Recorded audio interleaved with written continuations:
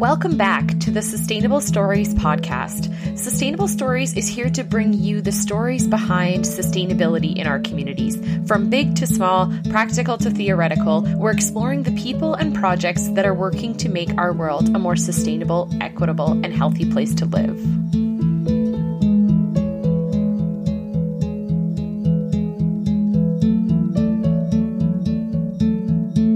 Welcome back to the Sustainable Stories podcast. I'm Jenna Inglot, your host for today's episode, and I'm very excited to have with me today Kent Earle, who I know because I really studied Kent's blog when Matt and I were building our own home in 2019. And so I'm really excited to talk to Kent today about his house build, which is also a very sustainably built, very neat home just south of Saskatoon. So thank you, Kent, for being with me today. I'm excited to chat.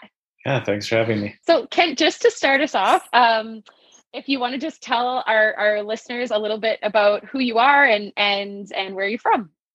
Sure. Yeah, so my wife and I, Darcy, live south of Saskatoon on an acreage that we built in 2015. And so I'm a physical therapist is my work, but I've always been very interested in green building and sustainable living. And that's been kind of our focus for the last number of years and continues to be what we're striving towards. So that's the short of it. Awesome. Yeah, thanks. Is that where you're coming to me from today? Are you in your home south of Saskatoon? Well, I'm actually hiding out we have a little house in the city actually as well. So that's where I am right now. Okay. And we can go into that more if you want, but that's where I'm tucked in right now. Nice. Cool. Yeah, that's awesome. People that I've chatted with, we have a shared similar experience here in terms of, building a sustainable home and going through that process. But can you talk a little bit about that process of building a passive home or a sustainable home? Why did you choose to do that? Was it financial or environmental, or was it a little bit of both, and what that process was like? Well, so we had talked a lot about building a sustainable house and trying to get sort of off the grid to some degree. We had a house in the city beforehand and had really gotten into gardening and trying to make our house more sustainable, even though it was an older home. And it just really wasn't happening. So we talked about it for a number of years and really just kind of became let's put our money where our mouth is and try to actually try to do it really. So we looked for a long time for an acreage, and we wanted to be near the water.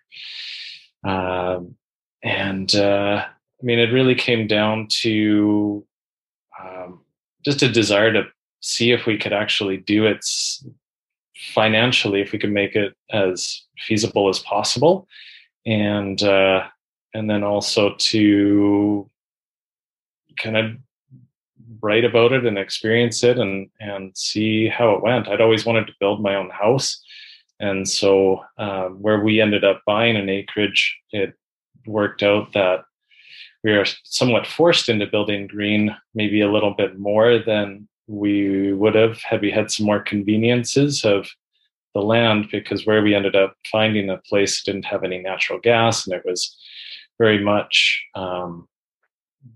restricted in what we could do there. So it made it even more important to build as passive as possible out there.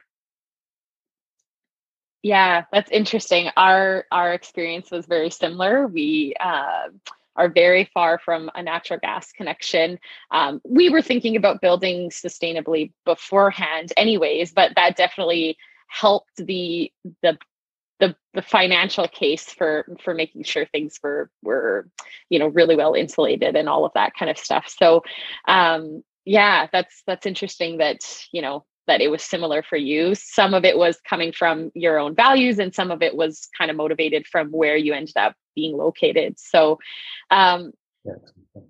you talk about this a lot in your blog, Kent, and I'm definitely going to link that in the episode notes for people to take a look at, because I learned so much. I have to say, thank you for the amount of time and energy and effort you put into writing, because I tried so hard to a little bit mimic what you did. I thought, yeah, I'm going to write this blog, and at least my family and friends can kind of keep up with what we're doing. And I don't know, by like month 2, I was already 2 months behind. It's amazing that you documented the process in such a detailed way. And it's, yeah. So anyways, I wanted to say thank you for that. But also, yeah, can you talk a bit about, why you chose to share it in the way that you did, and yeah, what you were kind of hoping to achieve through the blog? Well, honestly, it was because there was so little information at that point. We started the process in 2014. I mean, that wasn't that long ago, really, but there was so little information that I could find myself, that it sort of became just an area where I wanted to put my resources, so that I kind of had some reference for myself and for some of the people working on our house. But then it was also somewhat therapeutic for me to vent and write about our experience. And I said to myself that if I ever decided to build again, that I'd have to read back through it. And if I still wanted to proceed, then I guess that was okay. But I also wanted to make it for some other people, so that, I mean, a lot of the stuff I'd read was, just explaining, this is how you do X or Y, but not really explaining the challenges around that. So we ran into so many issues with, and I don't know if you did still at your time, but we ran into so many issues with people not understanding what we were doing, or why, builders in particular, or tradespeople, and having to sort of teach them from scratch. And I mean, at times it was extremely frustrating. And so I think some of my frustration was vented on the blog, and hopefully in a somewhat entertaining way. But I still get responses, even though I really haven't updated it in a couple of years, but I still monitor it, and I still get messages from people sort of, being glad that somebody else had explained some of these things, that there's just very limited information. And I tried to be thorough in, explaining why we kind of came to some of the decisions we made, and how some might work for other areas, like why we built the walls we did and didn't do a different type of wall system, or why we selected the windows or the heating system, and all the different processes that went into the decision, rather than just saying, this is what we did, and, without kind of going into the details. So, and like I said, too, it's a reference for myself, too, if we ever were to decide to go down that road again. Yeah, that's awesome. I know for me, well, for us, we really appreciated that you guys had similarly looked at it as, well, I guess I should ask, did you end up achieving like a passive house certification with your home? No. So we followed the passive house building standards, but I mean, I wrote about this in the blog too, where I had some criticisms about it, because they're German based, even though originally they were from Saskatchewan and adapted to German climate. And yet there's still this standard that's based really on a German process, which I still don't think is really that feasible and cost effective in Canada, and especially in Saskatchewan, for multiple reasons. I mean, this week is a perfect example. There's very few -50 days, I think, in Germany. So yeah. It just makes it extremely hard. And I mean, you can get, and this is sort of the way we approached it, is you can get 80% of the way there for 20% of the cost, but the last 20% might be 80% of the cost. And I think that's pretty true, especially now that there has been a couple passive houses built in Saskatoon. And I mean, their price point is outrageous, I think, for the average person to reach. So that's the way I approached it, is let's be as cost effective as possible. And that was sort of our goal, is we wanted to get the maximum benefit for the most reasonable cost. And I mean, I think we did that pretty well. Yeah. Okay. I just wanted to make sure I was remembering that right. But I think that was really where we had read that section of your blog, because originally we went into it saying we were going to build a passive house. And we didn't have contractors involved. Like we did it, we did the build entirely ourselves. So it was a little easier from, we didn't have to teach necessarily, but we had to learn a lot. And I think it was one part of your blog, and I could be remembering this incorrectly, but you talked about tapes and places where you used, like a passive house, very expensive tape, and you use that tape maybe around the windows or around the doors. But then if it was a certain spot that regular tuck tape worked as well, then you chose to use things like that. And we very much, after reading that, approached our build very similarly. It was about achieving as close as we possibly could to those standards within what was reasonable for our budget. So, okay. I wondered if I was remembering that correctly. So. Yeah, that's right. That's exactly the way we did it too. Yeah. When you price out like $60 tape versus $3 tape, it's you want to make sure you're using it effectively. Yeah, for sure. So yeah, that was one question that I had, and I think you answered that for us a little bit, Kent, but was around selecting and working with contractors and what that process was like. You obviously did a ton of research, but I'm curious about that process. If you're, for someone else wanting to go into this or wanting to do a self-build and having contractors involved who kind of have this in mind, how difficult was that to do? And I don't know if you want to talk about at all who you worked with, but yeah, I'm curious about what that process was like. Like you said, you did have to do some teaching and sharing. So yeah. Yeah.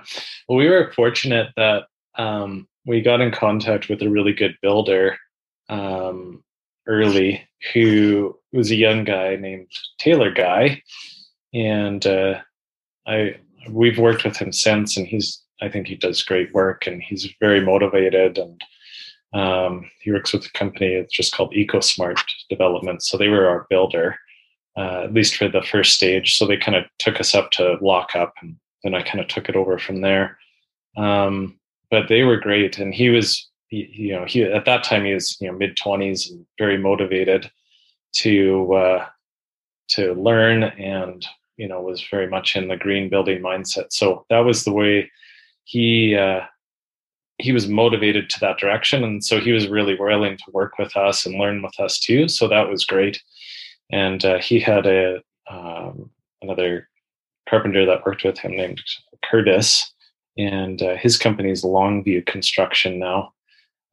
But he also does more passive home and eco home building too. So, but when we had started with them, they'd only done maybe 2 or 3 homes, maybe 2, and they've done many, many more since, sort of based on the same standards. So, we were fortunate in getting contacted with them, and they were kind of our base that we worked from, and so we were able to find a couple other people through them, but beyond that, it was really quite difficult to find contractors in the other subtrades that could understand our process and didn't just want to do it the conventional way that they usually would.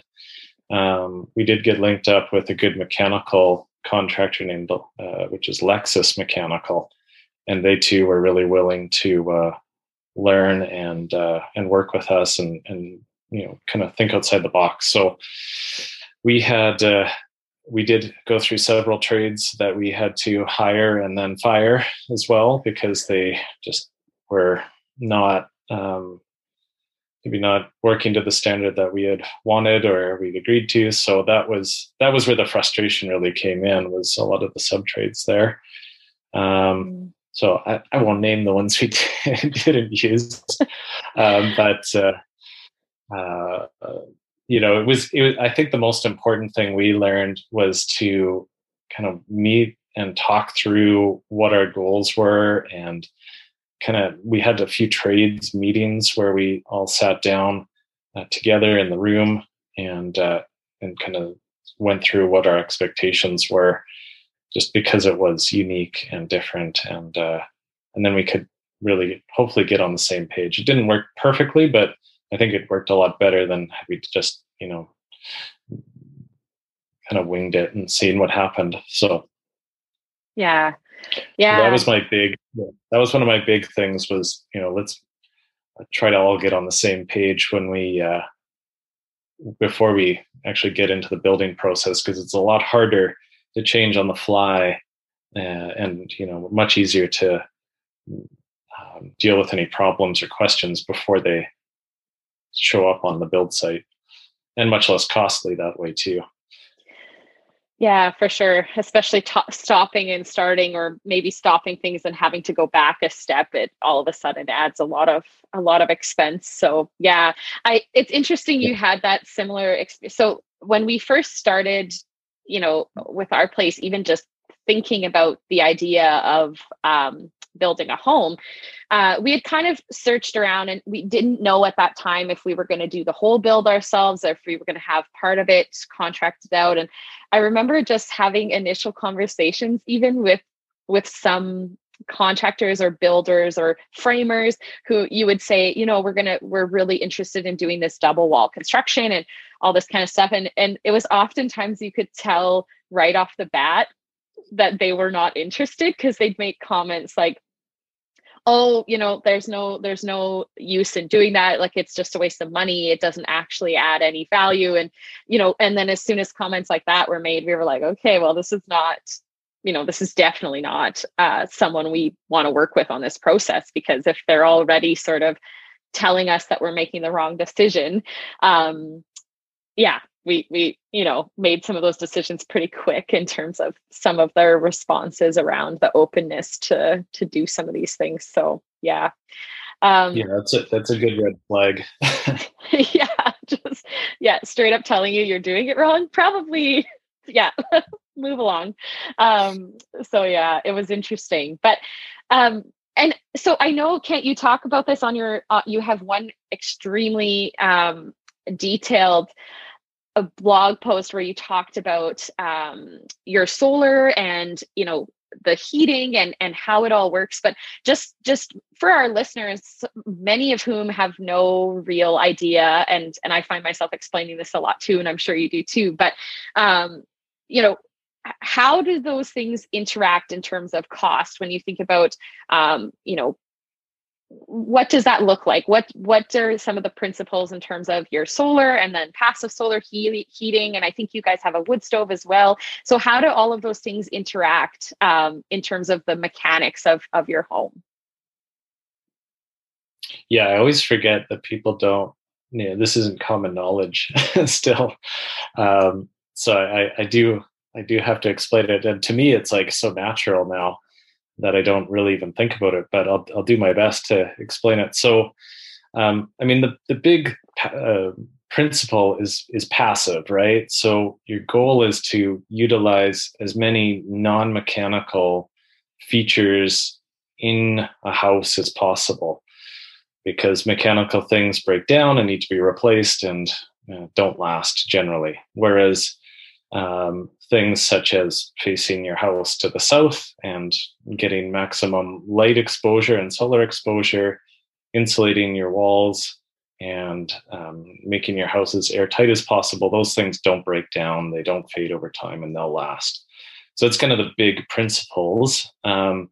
So for us, we tried to maximize that as much as possible. And ultimately, the goal for a full passive house is to, basically, I mean, an ideal world would be no mechanical, but that's essentially impossible. So, the big principle was, let's face our house south and get as much southern exposure as possible, because that's where the sun shines in the northern hemisphere. So, I mean, this seems like simple stuff, but it's like you have to point it out sometimes, right? So, being on an acreage, we have that ability fairly easily. Whereas being in the city, selecting a lot that has south facing is really critical, rather than an east-west facing. And then you want to limit the windows, particularly on the northern side, because there's no gain there. There's complete loss because the sun doesn't shine on the north side in the southern or in the northern hemisphere. So, I mean, there's a balance, of course, right? But we do have some windows on the northern side, but we only have two. So then east-west windows, again, you want to limit them, but it is nice to have light coming in on those sides, which we certainly do as well, but they're not as much as our southern side. Now, that, of course, is limited because in the summertime, if you don't have any shading on the south side, you'll cook yourself like a greenhouse. So when we were sort of studying our house, we did some solar studies, which you can do with some computer programs, to see what the southern light is, at the peak of summer in January or in June 21st, and make sure that your house is shaded. So we have 4-foot overhangs on the south side of our house, so it is completely shaded in the summertime. And however, that is also sufficient for the winter when the sun is lower in the sky to allow sunshine to come in, and the sun will passively heat the house as well. The only trouble is that on what they call the shoulder months, which are fall and spring, that it's kind of in between, so you can sometimes get a little bit of overheating that could happen in that time. Usually we haven't really found that's a big issue, but that was one thing that we were told. But for ourselves, it hasn't really been a problem that I've noticed. So I don't know about you, but so that's kind of the first thing, was face your house in the right direction. And then the second was insulate it. So that's probably the easiest thing to do and most cost effective. So for our house, we did a pretty extensive insulation process. Most people only insulate the walls, and I think building standards only require 2x6 construction now, and it might require 2 inches of insulation, but I can't remember what the actual standard is anymore because we're so far past that. But we did 16-inch thick walls, and we did a double stud wall system. And so we have 2x4 walls with 8 inches in between, which is filled with insulation. So rather than a standard house being about R19 walls, ours are R56. And our attic has 27 inches of insulation, which is R80. And I think the minimum standard is somewhere around 30 these days. And then most people don't often insulate their basement or under their slab of their basement. And we did both with 8 inches of insulation. So that's R32. And that's under the slab as well. So you're basically, I mean, the way it was explained to me, which I think makes a lot of sense, is it's like, do you want your coffee in a coffee cup outside with, just a normal coffee cup, or do you want it in a thermos, right? And so a thermos obviously is going to be insulated and will retain the heat much longer than just your coffee cup with the lid off, right? Mm-hmm. So that way the heat or cold, whichever you're after, will hopefully be retained in your house. And then arguably the other, and some people say it's even more important than the insulation, is making your house airtight, or as airtight as possible. And so normally, again, this isn't a focus of homes. Most houses are pretty drafty, and especially around windows and doors, they don't seal very well. And I mean, we had an old 100-year-old house, and it was just, you could feel the wind blowing in, right? So, and see the steam escaping from the house. So, with air tightness, you're trying to get it as tight as possible too. So it's the same thing as a thermos. You want a tight fitting lid, and you don't want the air to be leaking out. Otherwise, it'll cool really quickly. And even with a thermos, if you take the lid off, it's going to cool quickly. Mm-hmm. So normal homes, and I mean, this was a few years ago that I remember looking into this, but around maybe 2 or 3 air changes per hour. And that doesn't really matter what that means. It's more the relative nature of it, where a passive house standard is you have to be 0.6. So, a fifth of what a normal house build would be. Mm-hmm. So you can get really extreme with that now. And that's where the tapes and, the various ways to seal up your house can get it a lot lower than 0.6. But we were shooting for 0.6, and we hit 0.58 on our house. So I was pretty happy about that. And some people say, well, it does make it stuffy in there. And that's where you have to put an HRV in so that you have circulate natural air throughout, because you could get stuffy. But it does also change some things where you can't do some things like you would in a standard house, like an exhaust fan in your bathroom or an exhaust fan in your kitchen, because those can let out way too much air. So we don't have either of those in our place. And we don't have a condensing dryer, or we have a condensing dryer. We don't have a dryer with an exhaust on it. So those are just some of the kind of basic principles, right? Because then after all that, the mechanical things you have to use are very minimal. It could be considerably less than what you need to for a standard house. Mm-hmm. Mm-hmm.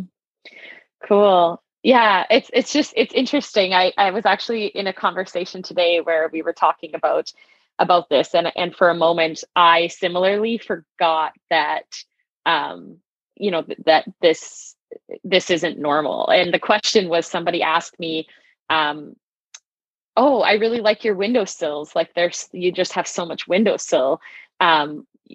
Like, how did you get such thick, like, you know what I mean? There was no understanding of why my walls were so thick. So, it's a common question. So, yeah, that's very cool. And I think, thinking about what you were saying around, where you make that effort and where you don't, there's a lot of this, a lot of it is obviously it's for the energy savings too, but we found in our build, a lot of it is really aesthetically pleasing as well. And it's something like, it looks good. It's really functional. You can build things that are really functional into those spaces. So it doesn't have to be, it doesn't have to look bad just because it's super sustainable or super insulated. And I think I feel your guys' house is testament to that. It's beautiful, and everything is everything is super sustainable, but also it looks amazing. So I think that's kind of a common misconception that people have too, is that a super sustainable home is maybe not that aesthetically pleasing, or has to look very different from a standard home. So yeah, that's yeah. Well, and that was when we were going through our process, that was sort of the way it was, though. Like, when I look at homes, I was like, God, these are ugly. Like, they look terrible. So, I mean, my mom is an interior designer, so I grew up around design and was always really interested in that. So, I wanted a house that was not only comfortable to live in and cost effective, but I also wanted to just live in a really beautiful space. So, we definitely had that as the motive too, to make it, not look like a traditional, whatever the traditional sort of eco house was, which were generally, I thought, pretty ugly looking. So, we definitely had that as a strong focus, as much as the eco house building was to make a really beautiful space. So, we have all our windowsills at seating height, right? So, I mean, you have natural seating all around there as well. And window seats are always, I thought, pretty cool. So, those people gravitate to those, and we have little nooks for our kids that they can sit in and play. And so, yeah, I mean, there's lots of fun ways to do it. And I think now there's much more resources and evidence that you can build a house that's sustainable and attractive too. So, yeah, for sure. And I was going to say, even even EcoSmart Developments, I follow them, their social media accounts as well, and it's really neat. I think they're continuing to do a really good job of showing that, hey, you can build a really sustainable home, which is also very, in comparison, very inexpensive to live in, but it also looks really beautiful. So they're kind of changing the narrative around, it has to be a clay packed straw bale house, which is, there's nothing wrong with, and that's really cool. But if that's not your thing, you can also build a sustainable house that looks really nice too. Yeah, it's not for the masses, for the straw house usually, although we did tour some of those. The other thing I was going to say too, which maybe would be useful, is just, like I was saying, we want it to be cost effective as well in the build, not only the cost effectiveness on the long term, but I think we figured it out that we were somewhere around 5 to 7% above what a standard house build would be, right? So, I mean, that's really minimal to me, because within 5 years you've paid that off in your cost savings. So it was really marginally different. If you're thinking you're going to build a house which is $250 a square foot, which I think is pretty average for your standard house, that's your run of the mill, I mean, you might be looking at $275, right? So I always found it's like really good to put some solid numbers to that, because that was sort of what we were shooting for too, is let's do all that stuff and make it, so that we're not spending $400 a square foot, right? Because that just is ridiculous. But that is where some of the, fully passive houses can be in that range, right? Yeah. And I think that's exactly what we had aimed for too, is that, we felt like we could build and live in a as close to passive as possible home, and not pay double the price, because that's often something people will say to us was, oh yeah, this is great, and it's great that your power bills are really low, but you probably spent double on your house, and we didn't. And I know from reading your blog, where you did such an excellent job of explaining that, you didn't spend double either. 5 to 7% is the number. So it's nice that there's kind of more of this information getting out there, that it's because if it is something that's going to be double, all of a sudden living in a passive home, or living in a sustainable home, or a low cost, comfortable, healthy home becomes something that's not accessible for everyone. And so I think it's important to kind of have those conversations and share with people, which is what you guys did, but share with people that actually that's not true. It doesn't have to cost you twice the price to build. So yeah. Exactly. Yeah. I'm curious, Kent, I saw you post, I think it was on your Instagram. This was maybe a couple of weeks ago, but sharing about how it was a really cold day, as it has been, and we have the same experience in our house. But it was a super cold day, and you didn't even really have to be running, like you didn't need your wood stove. In fact, the wood stove sometimes, when it's really sunny, makes it a bit like a sauna in the house. So yeah, I'm curious if you can share, just as kind of a way to end it off a little bit for our listeners, what is it like to live in that space, and how does that look and feel different than, say, a standard home? Yeah, well, I mean, it's just way more comfortable, really. I went out there on Friday or Saturday, and it was minus 43 outside, and we had been gone all day. and we keep the heat low because the sun, often if the sun's out, it's going to heat the house up. And it was, 22 degrees in the house, right? And that was just through passive heating.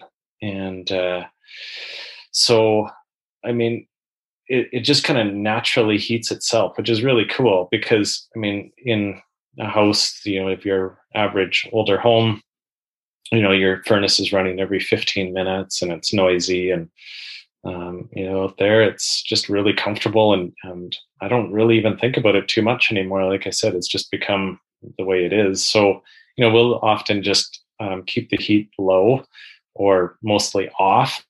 And in the morning I get up and make a fire in the wood stove because we just like that.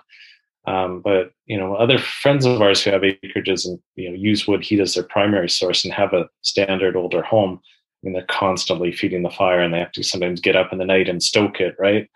And so we usually put one or two logs on the fire, and that's enough to heat the house up. And then usually by the time the sun's up, if it's a sunny day, it'll just continue that for us. So we comfortably stay in the house. And some days, like the one I think that you're referencing, it was -40 out. It was a really sunny day. And, I think we were at 25 degrees in the house. And I said, geez, this is getting hot. So we have to open a window sometimes, right? So, which seems crazy. But, it retains the heat and comfort, but it doesn't lose it as well until you have to sometimes open a window and just cool it off a little bit. But it's not uncomfortable to do. It's not drafty. That's your only window that you might have to open. So, I don't know. I think for us, it's comfort and it's easy. I don't have to worry about anything really breaking down. It just kind of runs itself. So it's worked out as good as we had hoped it would, really. So I'm really pleased that we did what we did in the end. Yeah, for sure. Yeah, it's interesting. I grew up with wood heat. In an older home. And so, I remember I loved it. I loved having wood heat. I loved waking up to the sound of the fire crackling in the morning. And of course it was my dad who always got up early to start the fire, kept it going. But I have this kind of running competition because now my brothers both have wood stoves in their homes as well. And we kind of have this running competition over group text because they just can't believe that our furnace doesn't run and we don't burn any wood, because my parents are, if they want to not have their furnace running, they have to be constantly, as you said, constantly feeding the fire. And if they want to wake up cozy in the morning, they have to get up in the night and put wood on the fire. And we don't even worry about it. And for the most part, I have to say to Matt, sometimes it'll be a Saturday morning, and you're drinking your coffee and you love having the wood stove on. And then I can see the sun coming up and I look at him and I'm like, okay, that's the last log on the fire. Don't put another one on. But he does, because it's Saturday and we're having coffee. And then the sun comes out and you're like, oops, we really shouldn't have put that last log on the fire. Too warm. Yeah. Yeah. I hear you. Well, we have friends of ours that they exclusively heat their home with wood heat, and he goes through 16 cords of wood a winter.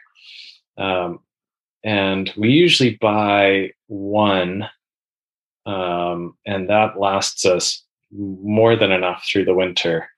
And so, we probably go through it maybe 3/4 or even maybe a half. Right. So it's not even close. It's crazy. Yeah. And that's what we find in this little friendly family competition. Like we cut our own wood here, and, my dad spends a lot of his fall after harvest, spends a lot of his fall out cutting wood, and he needs to get so many weekends worth of wood cutting in to have enough wood to heat the house for the winter. And Matt and I can kind of go out for a Saturday and maybe half a Sunday, and we have enough wood for the winter. So it's it's quite different. So yeah. You're not popular with them. Yeah, exactly. Yeah. So Kent, just as a way to leave us off, I'm definitely going to continue to kind of direct folks to your blog, because I think you've done such a great job of pulling together some really useful information. But, for folks, if you met someone on the street or someone who was chatting with you, was going down this road and was interested in building a more sustainable home, would you have any like snippets of advice or something you would leave them with as they get started? Well, I mean, there's so many reasons to me. But I mean, I think like this is the future of building, right? Like, I think we're just a bit ahead of the curve. And I think it's only a matter of time until this does become more the norm. And I mean, even in the last 5 years, the number of people and the number of houses that have been built in this city alone and around it that have gone this direction is way more than was available, than was there 5 or 6 years ago. So, I mean, anybody now, and we've had a few friends that have built, I just say, just do it a little better, right? Like, it doesn't take that much effort. It doesn't take that much more money, and you'll appreciate it on the long term, especially if you intend to stay in your house for more than a few years. So, I mean, to me, it's just really a no-brainer. If you're going to spend the time and money to build a house and all the frustration that goes along with that process, it's, you're going to appreciate to do it in the long run. So, and now, like I said, there's so many resources out there, and there's far more knowledge and a lot of builders that are dedicated to green building. So it's much easier to find good resources now. So. Yeah, absolutely. No, I would agree. So that's awesome. Thank you so much, Kent, for taking the time to chat with me. I really appreciate it. Yeah, you're welcome. Thanks a lot. It's fun.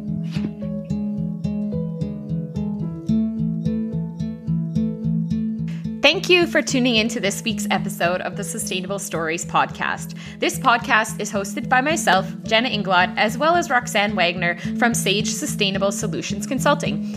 For a full list of episodes, as well as more information about Sage, check us out online at sagesustainable.com. And as always, we welcome your feedback, thoughts, and suggestions. Catch you next time.